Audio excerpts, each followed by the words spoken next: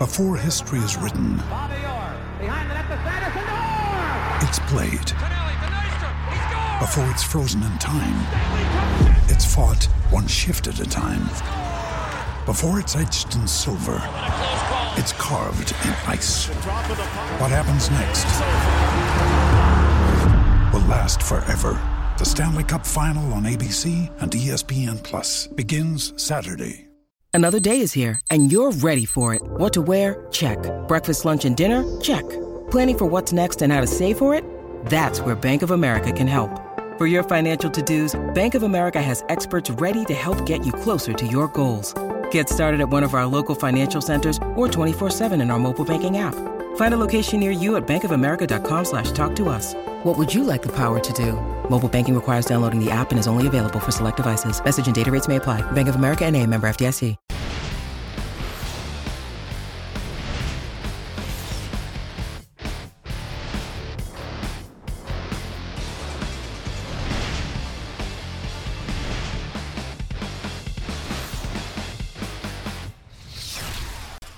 What's going on, everybody? Welcome to the Pro Football Focus Show here on Roto-Grinders for Week 9.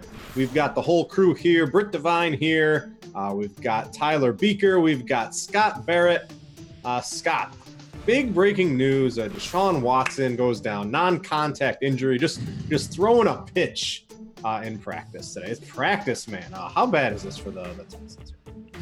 This is absolutely brutal, worst case scenario. DeAndre Hopkins leads all wide receivers in fantasy points per game, and Will Fuller ranks second. That's absurd. Watson has the most fantasy points of any quarterback through the first 7 games of their career, and the 10th most of any quarterback in any season of their career through their first 7 games of that season. Tom Savage, I am of the opinion. I am of the opinion that he is a very below average in quarterback in terms of backup quarterbacks, even just a below. So not good. This is atrocious for everyone. Indianapolis defense on every DFS lineup on every site. It's interesting. I haven't considered that. I haven't gotten that desperate yet, Scott. There's a couple of defenses I like. I like the Rams and some others, but Eagles, but so the highest graded game of Tom Savage's career came in week 1 of this season when he threw 7 completions, which was only one more time than he was sacked, which was 6. He had negative FanDuel points that week as well. Right. Not good. Tyler, what's your thought on this? The city of Houston wins the World Series last night, and now the football team, they've already had a bunch of injuries, but now absolutely crippled. I think it's sad to see a young guy, and you can really root for him too. His story's great.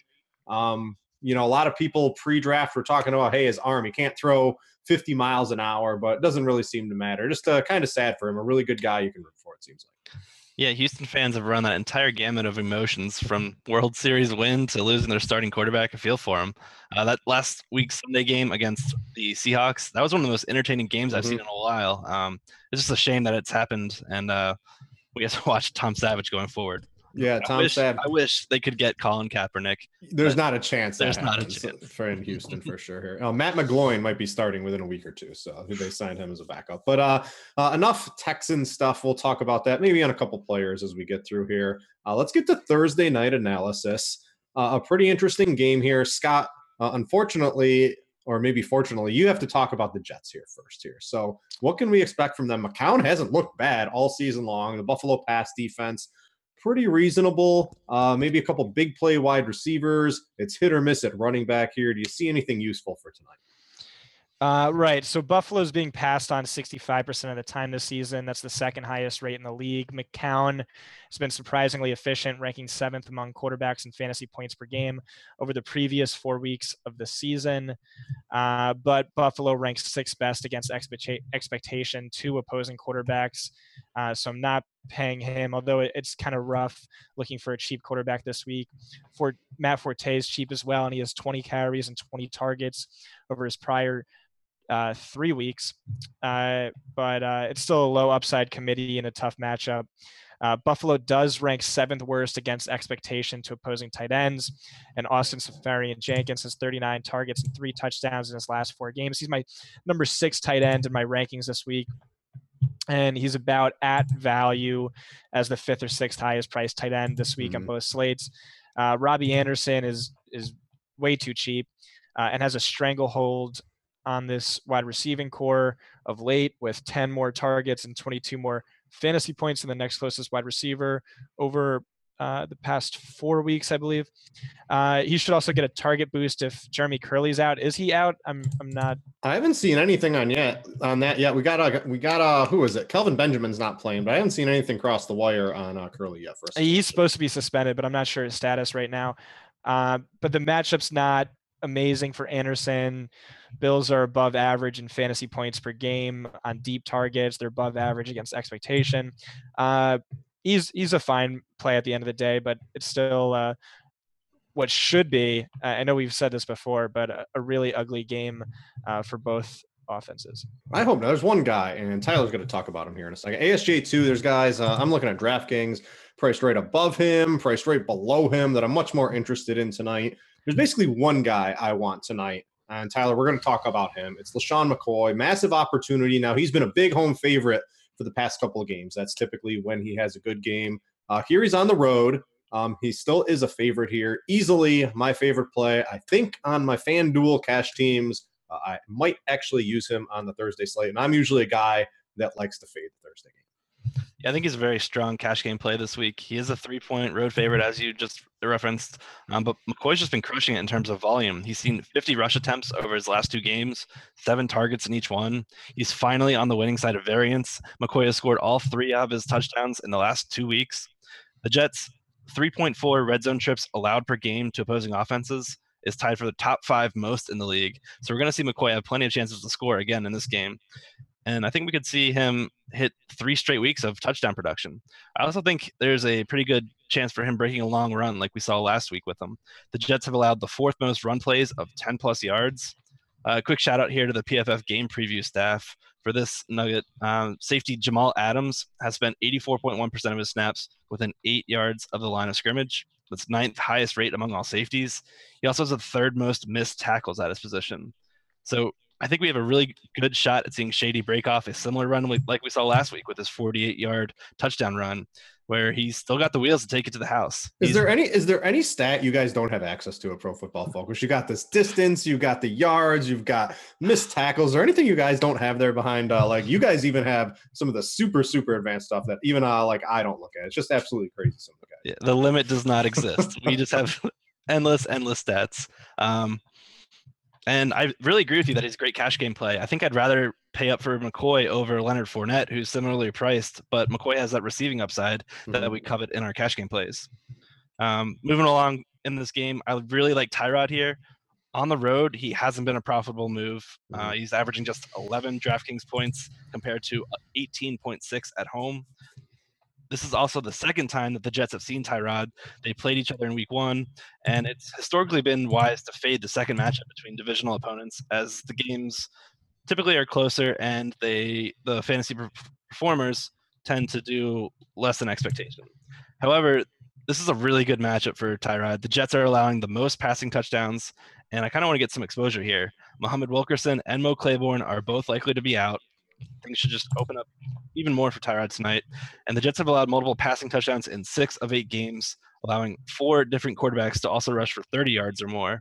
Well, Kaiser was 29, but I'm just going to keep it at 30 for the sake of brevity. But I really think Tyrod's rushing upside, particularly against a defense here like Todd Bowles, where they play heavy man, could be on full display tonight, where we see Tyrod bust off a big gain on the ground. What about the passing game here? You want to take a shot? There's no Kelvin Benjamin. I'm looking around for Jets inactives too. I still haven't seen that cross Twitter. As soon as that happens, I'll pop in on it. But anything, I don't know if I really want him. I tried some. Who did I? He played so bad for me last week. I already forgot his name. But I'm basically not interested in any wide receiver target. I had some Andre Holmes dart throws, and I got lucky with the touchdown bailout. But I'm fading this entire wide receiver group. Like you said, no Kelvin Benjamin, and there's really not enough volume going to any particular player to warrant any kind of rostering outside of some dart throws if you really want to. The tight end, I'm just going to avoid the T-Rex arms of Nick O'Leary. You can chase if you want. I'm just going to fade. Yeah, and the defense, it's hard to play a defense against the almighty Josh McCown. He's like the 8th or 9th best fantasy quarterback this season. I guess that speaks to how many injuries we have at the position. But McCown just seems to get it done. I used him in cash 1 week, barely squeaked by with value, and he was like minimum price. I don't think I'm going to be messing around with that too much. Scott, real quick, favorite play in this game, not named LeSean McCoy. It's LeSean McCoy. LeSean McCoy, yeah, I would agree. Trick question. Right. ASJ though, probably. Sorry. All right, let's go to quarterback. And I don't know if either one of you guys had Deshaun Watson in, but unfortunately, if you did, you guys had extra work to do. So we're not going to be using Deshaun Watson at all. Real quick, is Tom Savage? Can't play him, right? Even though he's in like a really good spot theoretically. No, Scott, no Tom Savage this week at near minimum price. I've heard a few people talk about playing him and Indianapolis defense, but loyal Power Hour podcast listeners know why I will never touch him and why I will always play the opposing defense. And that's all I'll say. All right. So let's get to your stud quarterback. He's missing his star running back. And you think this is going to allow him to pass more as one of the most efficient quarterbacks in the league. This is Dak Prescott in a huge total game at home. I agree with you. I think Des Bryant as well. Maybe we'll talk about him in a little bit as well here. But give me some love for Mr. Dak Prescott this week. Right. Well, the main thing is stacking with Des Bryant, who I'm going to have like near 100% exposure to because so is everybody. Exactly. Yeah, he's playing at home. The cool stat I found was that Prescott leads all quarterbacks in fantasy points per drop back over the past 2 seasons. If he dropped back the same amount as Tom Brady, he'd have 44 more fantasy points or 2.2 fantasy points per game more. That's incredible. I do think he drops back more this week. I know the more you're dropping back, the less efficient you're going to be. But of course, it's a fall far from the most efficient quarterback in the league. Plus, he's only behind Tyrod Taylor in terms of rushing fantasy points per dropback. Could start racking up some more points on the ground. Again, Zeke out, so efficiency could hurt there. I do still think this is a run-first offense, but it's the highest over-under. It's a close-scoring shootout. Kansas City's defense allowing the 9th most fantasy points per game, but they're surrendering 2 of the 11 highest quarterback games of the year, while Dak Prescott owns the 12th and 13th highest scoring games. Could we get him at low ownership after disappointing last week? No, definitely not with his Watson news. Right. But he's still definitely mispriced, and he's great. One other thing I like too, I believe Kansas City plays a lot of man. That allows the quarterback to run a little bit more too. So that's a little bit of upside in there for Dak. So I do like Dak. I do want to note Jets inactives have come out, Tyler and Scott. Mo Claiborne, Terrence Brooks out on the defense. Does that change anything for you, Scott? I'm sorry, I missed everything you just said. Mo Claiborne, Terrence Brooks out for the Jets on defense this week. Does that change anything for you? Is Screen playing? Screen's probably out too, right? That has not. Maybe there's more. Those are the 2 guys I see that are inactive that popped up on my Twitter right now. So yeah, I mean that's a boost for the Bills receivers, but like Tyler said, it's gross. Let's see here. Screen is back. He is playing tonight. So let's go, Tyler, your stud quarterback. And this is a guy, he's at home. And I don't know, this is really interesting. When I've seen some hot takes at some other positions, but I can really get on board with this. It's Drew Brees at home. The passing game's working really well. And I think this kind of plays into a little bit of a hot take I think Scott might talk about at the running back position here. He basically thinks the pass game here is going to reign supreme. Tampa Bay, horrific. What do you got for me? Yeah, it's really weird with the Saints this year. Everyone's getting frustrated with Drew Brees due to his lack of volume, and it's really just come down to play calling. The Saints currently rank 56.5%. I'm sorry, the Saints currently rank 20th in their pass play percentage at 56.5%. The last time they weren't top 7 in pass play percentage was 2009. Their offense has completely changed their identity, and a lot of it has to do with how well Mark Ingram's been playing. He's just been a volume hog and getting touch after touch. But I think this Bucs defense could be a good cure-all for Brees. They're 31st in pass DVOA. They've allowed either 300 passing yards or multiple passing touchdowns in 5 of 7 games.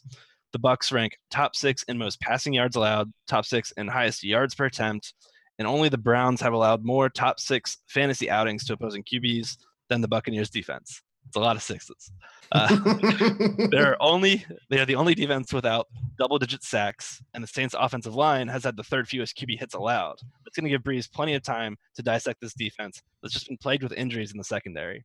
Breeze at home is a trend that we banged the drum for several years now, and I'm just going to keep doing it. If people want to fade, that's on them. I'm going to keep playing good plays at home. Yeah, let me see if Brent Grimes, I forgot to look at his status today. So let's see here. Brent Grimes did not practice today as well either. So that's another little boost there for the Saints passing game. Value, there is some value. I did a premium show today with Head Chopper, a guy here at Roto-Grinders. And he thought I was crazy for mentioning Jacoby Brissett as a value quarterback, because you got to do, if you want stud running backs and good receivers this week, you got to do some funky things. And I was thinking about the game script. They were going to be all behind because Watson was going to go nuts here. So what do we think here, Scott? How does his value increase? Does it decrease? These are all things I'm trying to put together in my head with this Watson news. Yeah, so I liked him a lot more when Watson was active. Opposing quarterbacks have one of the highest correlations in all of DFS. With him being out, I'm definitely less excited. It's a soft matchup against the Texans defense, ranking 6th worst in fantasy points per game to quarterbacks over expectation. Kind of surprisingly, he ranks 14th among quarterbacks in fantasy points per game since week 3. But a big reason why the Texans were allowing all these fantasy points is because, they were racking up all these points on offense. So the opposing team had a lot of garbage time. I'm definitely off this now. I'm pretty much just paying up for quarterbacks this week because I see a lot of gross value plays. Yeah, and you got to imagine too, the Watson-led offense, they were kind of playing pretty fast. You got to expect it slows down a little bit with Savage, less plays. What I was keying in on, the Texans, they've allowed at least 29 points in 5 of their 7 games so far this year. This defense just isn't doing really good here. I still like Brissett. Like you, I liked him a little bit more when it was possibly a shootout potential here. I'm going to have to reevaluate with this Watson news a little bit. Tyler, you're talking about a value quarterback who could possibly be the MVP with all these injuries going on right now. He's facing what theoretically is a tough defense, but it's not as tough as you probably think it is. This is Carson Wentz. It's the Eagles. They're at home against Brock Osweiler, who's no doubt going to turn the ball over a couple of times for some short fields and easy scores. And I don't think a lot of people are going to be on Wentz this week. Yeah, I love rostering top players at cheap prices just because of projected matchups. Carson Wentz leads all quarterbacks in DraftKings scoring so far this year. Denver's defense, their strength is in their corners. Philadelphia should have no problems running empty routes here against Bradley Roby, Aqib Talib with Alshon and Torrey. I think they're just going to be out there as decoys while they let Aguilar and Ertz run across the middle. Ertz is going to be in for a big game. I think he's going to be the smash play at tight end, well worth paying up for. And the rare week where I actually might want to try to pay up at tight end in cash games because of it. I don't know if Carson Wentz will hit the 300-yard bonus here, but I really think multiple touchdowns are well within his range of outcomes. Over half of the opposing quarterbacks that have played the Broncos have thrown for 2 or more touchdowns against them. The Eagles are currently 7.5-point home favorites, and I think Wentz has a great chance of going well under-owned in this game. Yeah, I love Philly's defense is one of my top plays of the week too. And I like when I see Brock Osweiler starting on the road in Philadelphia, I see a couple of turnovers, maybe a couple easy gimme touchdowns for the offense this week. I think Carson Wentz, an absolute screaming value. What is he, 6,100 on DraftKings? Let me pull this up here. That's him, Matt Stafford, Marcus Mariota, Matt Ryan. I know Matt Ryan could possibly have a good game, but I'll take Wentz there for sure out of all those guys. Scott, you're dud. I don't know. Are you cheating here? I feel like you're taking the easy way out here. You're not going to play Andy Dalton against Jacksonville. Come on. I think you're crazy. Right. No one's on Andy Dalton this week. He was chalk last week. But I do have a good stat for you guys. Jacksonville's leading the league with an opposing passer rating of 61.6 on 234 attempts. The last time a quarterback had as many attempts and a worse passer rating was Jimmy Clausen in 2010, who's terrible. Yeah, those were the days. Jimmy Clausen, a quarterback. What a horrible experience that was. Dud for you, Tyler. You got 2 guys. You're basically saying, hey, this San Francisco-Arizona game is going to be so ugly These guys have maybe a shot at one touchdown, but possibly they could both leave the game with none. Basically a complete fade of the quarterback situation here. Yeah, I'm not really into this game whatsoever. I think it's going to be a complete snooze fest. Both these teams are going to turn in pretty run-heavy performances. I think we could see Bethard also without his top receiving options in Pierre Garçon and Marquise Goodwin, who've been banged up this week. Adrian Peterson should be running against the San Francisco front four that has lost Arik Armstead and Solomon Thomas over the last few weeks. It has the lowest total of the week, and it's just not really a place where we typically want to invest in DFS. This is just an easy fade for me. Colin Kaepernick, not an NFL quarterback, but Drew Stanton and CJ Beathard. We don't really know on Beathard. It's early in his career, but it doesn't look like it's really panning out for him too much. So let's go wrap it up for some quarterbacks. We're going to talk some high-priced running backs with Mr. Scott Barrett and some dank stats. So let's talk about Todd Gurley. I like him quite a bit. Your dud when we get to this is going to be one of the highest owned running backs of the week. So you're really going to have to back it up. Someone I was eyeing quite a bit here. But you seem to like Gurley. So what's going on with him against the Giants who, I don't know. I just don't think the Giants are very good as a team right now. Right. They do have a bye week to prepare. But yeah, I think Gurley just smashes. I think the Rams defense just smashes. He ranks first among all players on the main slate in both fantasy points per game and expected fantasy points per game. Even in a 33-0 rout in their last game, Gurley still saw 8 targets. Even in a 37-point victory in week 1, he still saw 6 targets. Easy stack with the Rams defense, which are a run funnel defense. They're performing very well against the pass, where they rank 6th best, but they're 28th in opposing yards per carry allowed.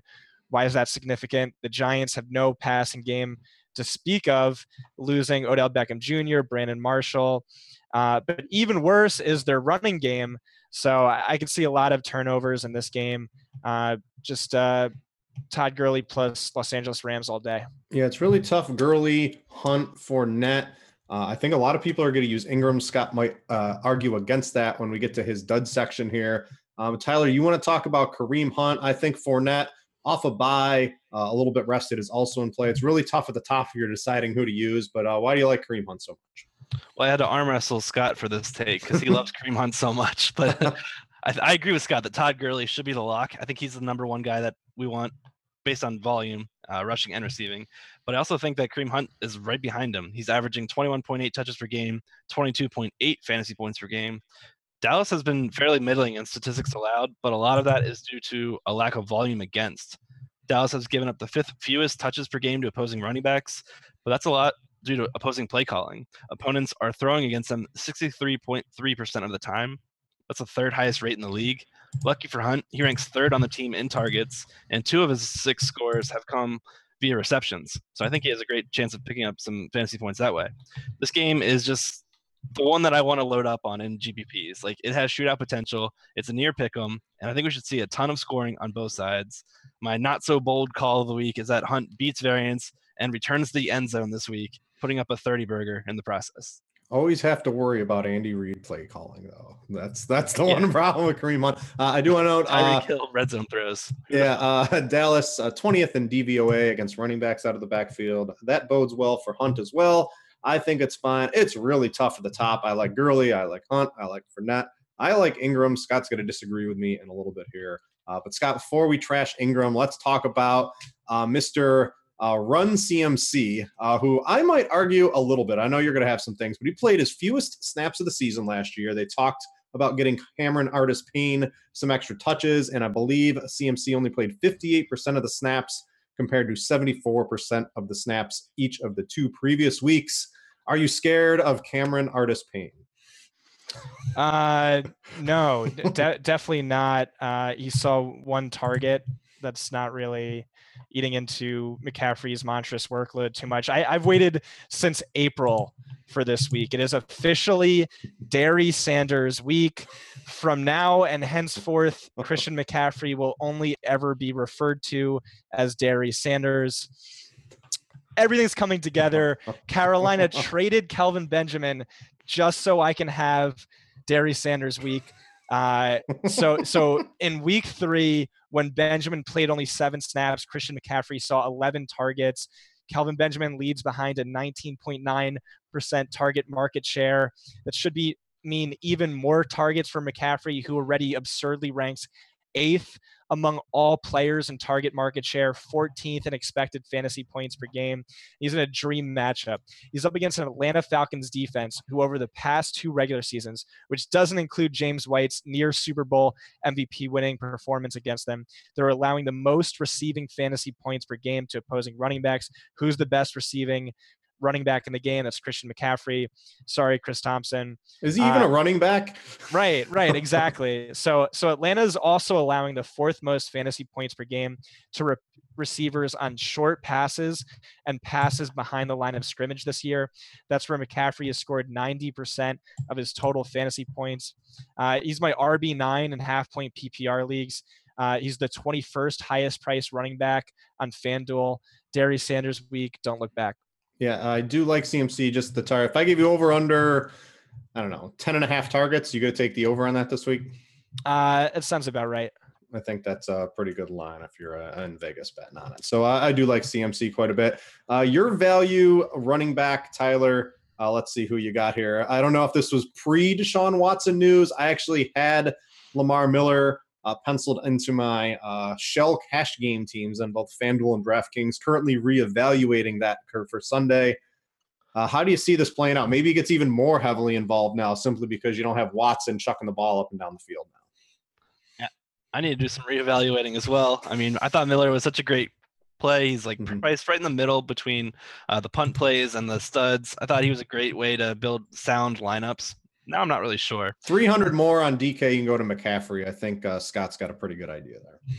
Yeah, this game is like, we have to evaluate it on the fly right here. So it opened as a 50-point game total. The Texans were 13-point home favorites. Now they're down to just, I think, 6 or 7. Over the last couple hours, it's already gone down a full touchdown. I thought Watson was worth more than a touchdown, in my opinion. Like, I'm surprised it's to, only to Tom Savage, only a touchdown. I thought that was more.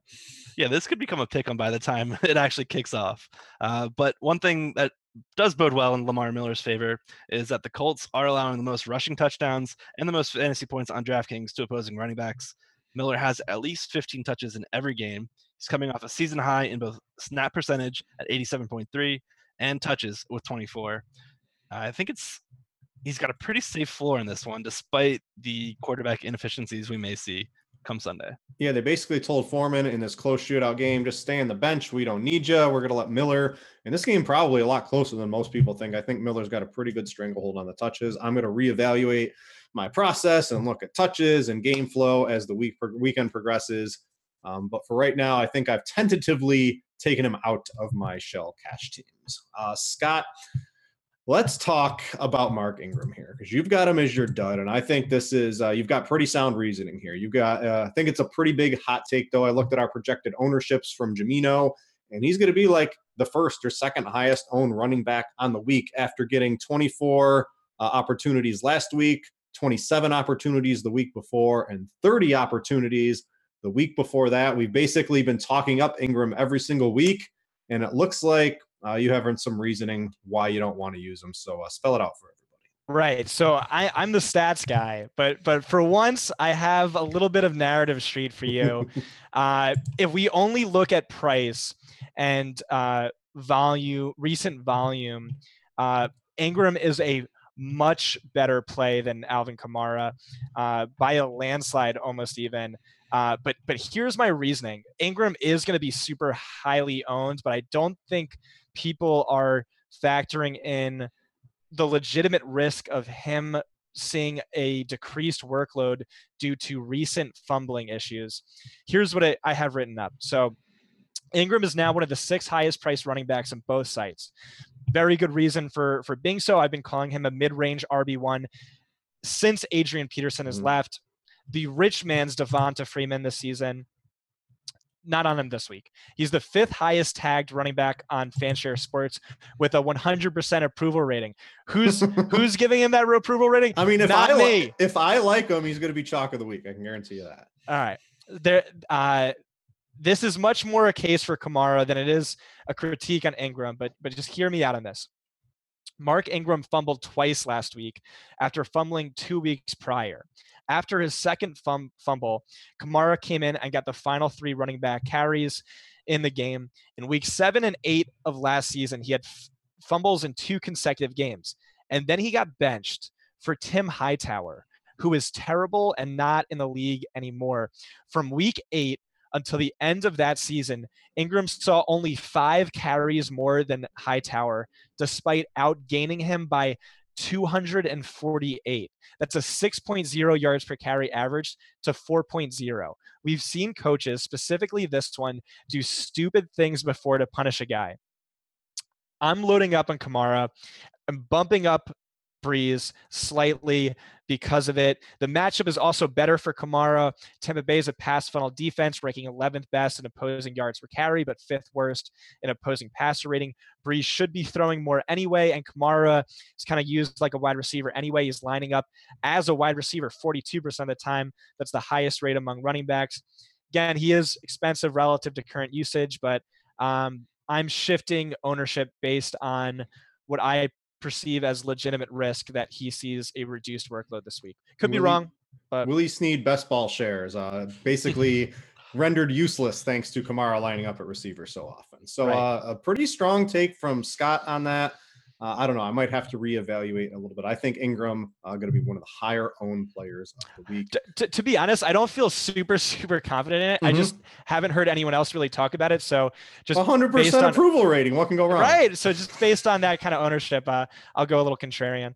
And I think Tyler, I think this is a little bit of a hot take. You got Chris Thompson. I just saw Kevin Roth's weather report just popped up for the Seattle game too. So it's going to be like mid 40s, on and off showers with wind going on in this game. There's no Jordan Reed. It looks like Jamison Crowder's not going to play. We just saw Houston destroy the Seattle defense here. I think a lot of people are going to be looking at Thompson. He's clearly the best running back because they need to pass the ball every play. Why the fade on Thompson this week? I'm not really as strongly opinionated here as Scott was on his Alvin Kamara. In fact, I'll be one of those people in that fan share with 100% yes, because I love Mark Ingram. 26.7 touches since Adrian Peterson left. That's great volume. I'm going with Mark Ingram's side. But back to Thompson. He's going against a Seahawks defense that is allowing the fewest receptions and fewest receiving yards to opposing backfields so far this year. What's really imposing is Bobby Wagner in coverage. He's our number 1 graded coverage linebacker this year.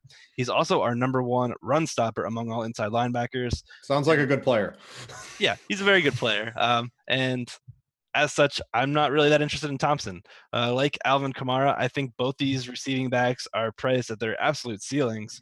They're going to need touchdowns to justify their salaries. I don't want to play Thompson at all this week. So a couple, I think a little hot takes on the duds. I like it when you guys spice it up a little bit. Players that will be owned, you give some good reasoning why you don't want to use them. So with running back out of the way, this is where we screen share some of the cool stuff that Pro Football Focus has behind the paywall.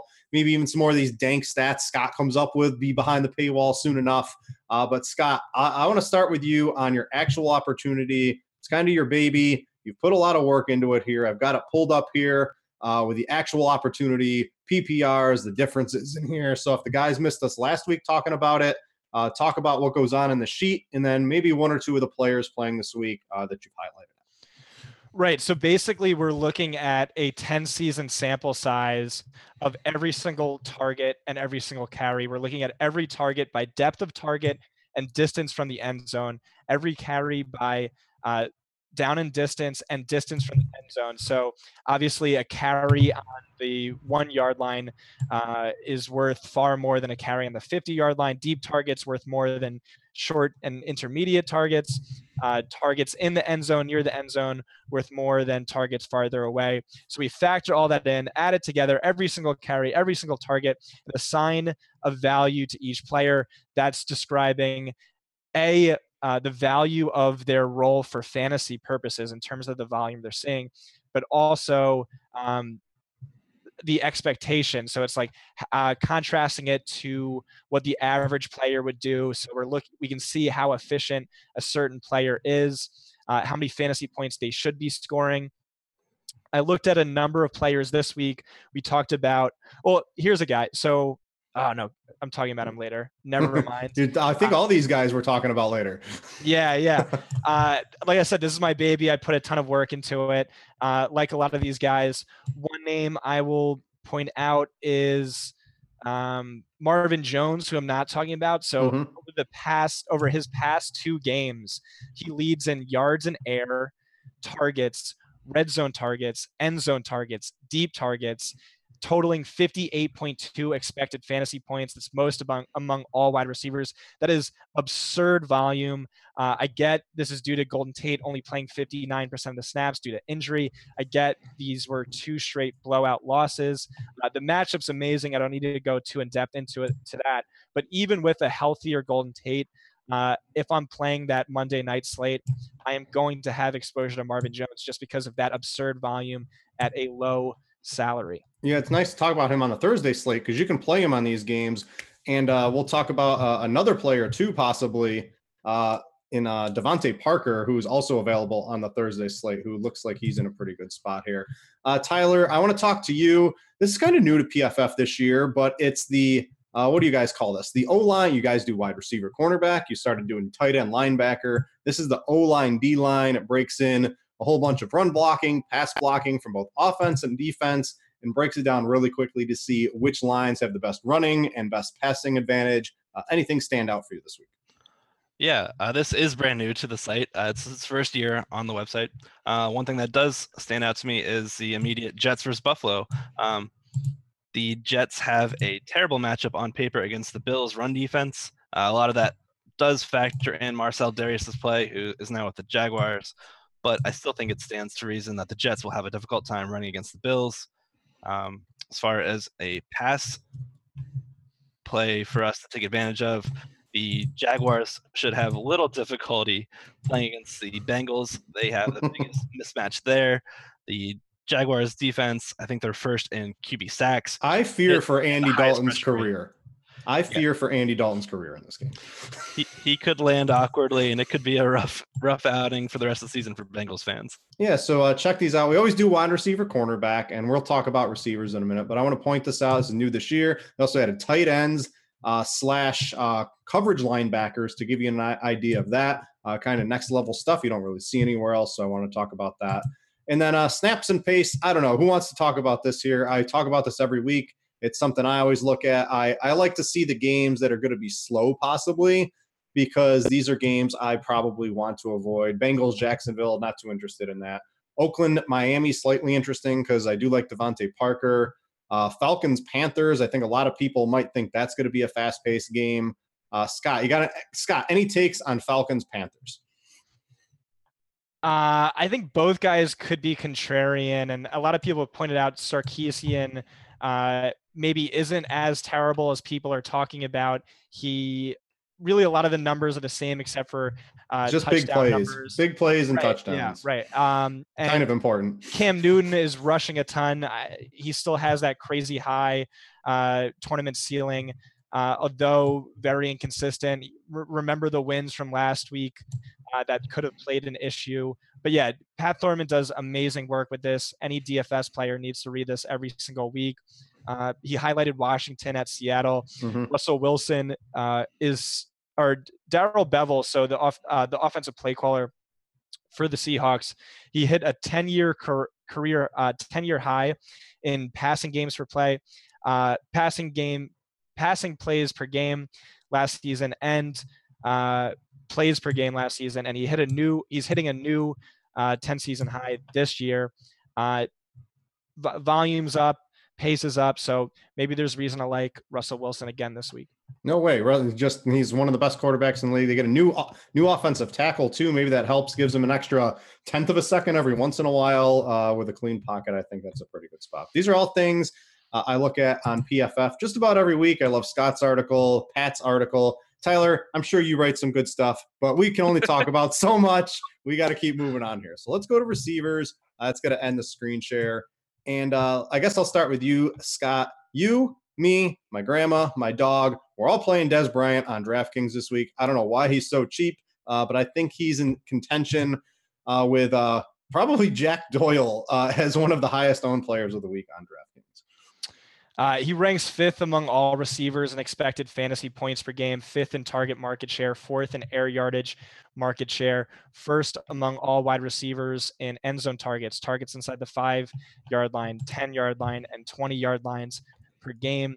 Efficiency has been poor, but anyone who's been listening to this podcast knows exactly why that's the case. Very cornerback sensitive, very tough cornerback schedule throughout the season. Mm-hmm.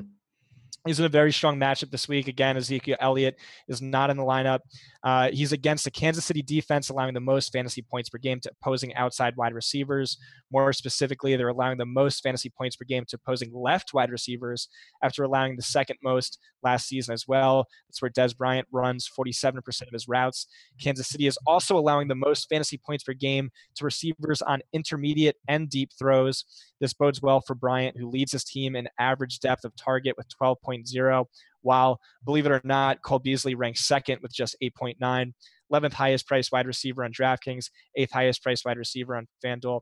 That's dumb. He should be chalk for a reason.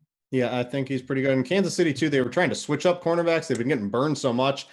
So I still don't even think that's going to work here. So Dez Bryant easily, he's going to vie for one of the highest owned players on DraftKings this week. Another guy I think on FanDuel is going to garner pretty high ownership, Tyler, and I'm even trying to use him on DraftKings. It's Michael Thomas. We talked about Drew Brees in the passing game. Scott doesn't like Mark Ingram. That bodes well for Alvin Kamara in the passing game. Tampa Bay stinks against the pass here. Pretty easy to use Thomas this week. Yeah, I couldn't agree. I'm doubling down here with my best quarterback and my best wide receiver, guys. We have yet to see the monster fantasy blow up game with this stack, and I'm anticipating it coming almost any week now. Thomas should run the majority of his routes against Robert McClain, who has allowed 21 of 27 targets against to be caught. He's barely putting up a fight out there and ranks as our number 106 cornerback out of 114 qualifying. We already mentioned Brent Grimes will likely be out. Just more opportunities for Thomas to pick up tons of fantasy yards against backup cornerbacks. Tampa Bay is allowing the 3rd most receptions, 4th most receiving yards, and the 3rd most DraftKings points to opposing wideouts. Breeze at home. Let's go. Also, Tampa Bay, let me find this up. I did some research myself this week. 31st pass DVOA, 27th in DVOA against the team's top receiver. What is not to like? Brent Grimes out. Play Michael Thomas, guys. Don't try to get too cute here. Let's talk value. Again, this relates to if you're playing the primetime slates or if you're playing the Thursday night slate. Jay Cutler's back slinging the football deep, Scott, and we want to jump back on Devontae Parker at low ownership here. Give me some dank stats. Yeah, so before his week 5 injury, Parker ranked 8th among wide receivers in expected fantasy points per game, 14th in actual fantasy points per game, 8th in targets per game, 2nd in air yards per game, and 1st in deep targets per game. The latter two statistics are most important to me. Yards in air, deep targets. Oakland is allowing the 5th most fantasy points per game to receivers on deep passes. Parker projects to run 43% of his routes lined up against David Amerson and 34% of his routes lined up against Sean Smith. Why is that significant? I'm glad you asked. Among all 210 defenders targeted at least 15 times this season, Emerson is allowing a 30-plus yard play on 14.2% of his targets. That's the highest rate in the league. Sean Smith is allowing a 50-plus yard play on 12.5% of his targets, the highest rate in the league. And this isn't just a one-season outlier. Last season, Emerson led all defenders in plays surrendered of 30 or more yards, 9, while Smith ranked 2nd in plays surrendered of at least 40 yards, 5. If he's healthy, with Jay Cutler back under center and workhorse running back Jay Ajayi now to the picture, Parker is going to lose his mind on Monday night, right? Is it Sunday night? The 27th highest priced wide receiver on FanDuel. That is stupid. Yeah, I think it's a really great spot. We saw Jay Cutler have really good chemistry with him in the preseason, had it for the first couple of weeks here. Nobody's going to be thinking about this, in my opinion. Those deep stats numbers are out of this world here, so keep your eye on Parker. I'm trying to get more tournament shares for sure this week. We talked a little bit about Marvin Jones. Tyler, what do you got for me? He's getting all these targets every single week, a little bit of it with Golden Tate here. But his matchup, at least most of the time here, looks pretty promising against a certain Packers cornerback. Yeah, he's been a complete target hog lately, seeing 25 targets over the last 2 games. He scored 21 fantasy points in back-to-back outings, and I'm rolling the dice here for a third. I really like this matchup here against the Packers secondary. Marv Marvin Jones runs 88% of his routes on the outside, which means he'll draw a lot of Devon House when lining up on the right and Kevin King on the left. The Packers play pretty stationary as far as where their cornerbacks line up. House has been balling, though. He's limiting receivers to a 38% catch rate and a QB rating of just 40.2 when targeted against. King, on the other hand, he's been tested heavily as a rookie. King has played the same number of snaps and pass coverage as House. However, King has over twice the amount of targets against, yielding a 109.5 QB rating in coverage. When Marvin Jones lines up against King, that's where I'm expecting him to have some big plays this week. And he should do it a decent amount this week. Yeah, I think Marvin Jones, again, another guy everyone knows. This week receiver, there's T.Y. Hilton, too, he's so cheap on DraftKings. I think he's interesting for value. You've got Devin Funchess in the mix as well. I think those are going to be pretty popular guys. You guys have people a little bit off the board, and I like that on the value plays this week. Scott, I've heard people playing Sammy Watkins this week here. So why don't you like him? It's just he really hasn't produced, doesn't seem to be clicking here. You don't seem to want to use him this week, though. Yeah, right. Like I said, I get the appeal. He's up against a Giants defense without Janoris Jenkins. He's had a brutal cornerback schedule the past 3 weeks against Seattle, Jacksonville, and Arizona. But that being said, he ranks third among the wide receivers on his team and 67th among all wide receivers in expected fantasy points per game. Based on that kind of volume, I just can't play him this week. And your dud, Tyler, AJ Green, I own him on my season-long fantasy week. I'm still playing him because my other options are like, I don't even know, like Jermaine Kearse or something tonight. So I'm going to play AJ Green over Jermaine Kearse. But you just can't. We didn't like Andy Dalton. We want to use the Jacksonville defense. These outside cornerbacks, they're just too good for Jacksonville. Yeah, this is just a layup here. Both Jalen Ramsey and AJ Boye rank top 10 among all cornerbacks. Both allow a QB rating of just 41 when targeted against. Dalton's not going to have any time to throw. I don't think AJ Green's going to have time to run his deep to intermediate routes. And good luck, Dalton. Good luck, AJ Green. I don't think it's going to pay off this week. Yeah. So don't play AJ Green. If he wins the Millionaire Maker at like 2% owned, probably even less than that, so be it. We'll take our L's, right? Yeah. Let's go to tight end. Close this out. Scott, we've got some studs. There's a lot of good tight ends in my opinion this week here. So I don't know. I can't argue with anybody's tight ends here. So you've got Zach Ertz going up against Denver. You already said they're probably going to run empty routes on the outside, leave Zach Ertz, who's basically otherworldly right now in tight end for production. Tyler's going to talk about Travis Kelce, who I also like. There's a lot of good value. Why should I spend up on Ertz? Right. Kelce is definitely a great play. So Ertz is just crazy productive. He has at least 80 yards or a touchdown in 12 of his last 13 games. Over his last 16 games, he ranks fourth among all receivers in receptions, 13th in yards, fifth in touchdowns, fifth in fantasy points. He's coming off of a tough matchup against the 49ers to face a Denver defense giving up the fourth most fantasy points per game against expectation to opposing tight ends. And this is really how you attack Denver. They're still great against wide receivers. Now they're best in the league against running backs. 34.8% of their receiving fantasy points allowed this season is going to tight ends. 29.2% of the receiving fantasy points allowed went to tight ends last season. That was the highest rate in both seasons the past two years. Yeah, so I love Ertz this week. I think it's good if you have the money, a little bit of a GPP swerve. Tough to use them in cash. It's always tough to use high tight ends when you want to get expensive other skill position players that can really win you the week. And there's a couple value tight ends I really like, but I can definitely get behind Ertz pretty easily. The other guy is Travis Kelce. Tyler, he's another guy. He's huge, a complete mismatch this week for the Dallas defense. Yeah, flip a coin. You can get exposure to both Ertz and Kelce at almost the exact same price. Man, imagine Ertz in December this year, guys. Like, he's crushing it right now, and we're only a month away from December. And 3 touchdowns every week in December. I can't wait. I love Kelce, though. I think he's also another great play. Our good friend Graham Barfield tweeted this out earlier this week. Kelce leads the league in 100-yard outings among all receivers over the past 2 years, tight ends and wide receivers. He owns a 22.7% target market share of the Chiefs' offense. That's higher than some number one wide receivers on teams. He leads all Chiefs in red zone targets, red zone touchdowns. I'm not letting the defensive stats against Dallas so far this year sway me from going away from Kelce. I think this is an absolute blow-up spot where they're going to rely on their best receiving weapon in order to keep pace in what's projected to be a shootout. Yeah, I think that's pretty good. I'm looking over on Sharp Football as a kind of a site. Warren does the Friday night show here. One of the kind of the newest big names, I think, to enter DFS. Looking at the success rates against tight end. So we've got Dallas 22nd in success rate, so pretty successful using tight ends there. Denver 25th. That's a pretty good success rate. So teams know to target them with tight ends. And anything you can do over on Sharp Football too is really good stuff. Warren provides pretty good content over there. So let's get to value. And you might think it's chasing, but one, he's not expensive enough. And two, he's getting like a bajillion targets a game here. I don't know if the pass happy game script's going to be as much as we thought it was going to be with Deshaun Watson out now.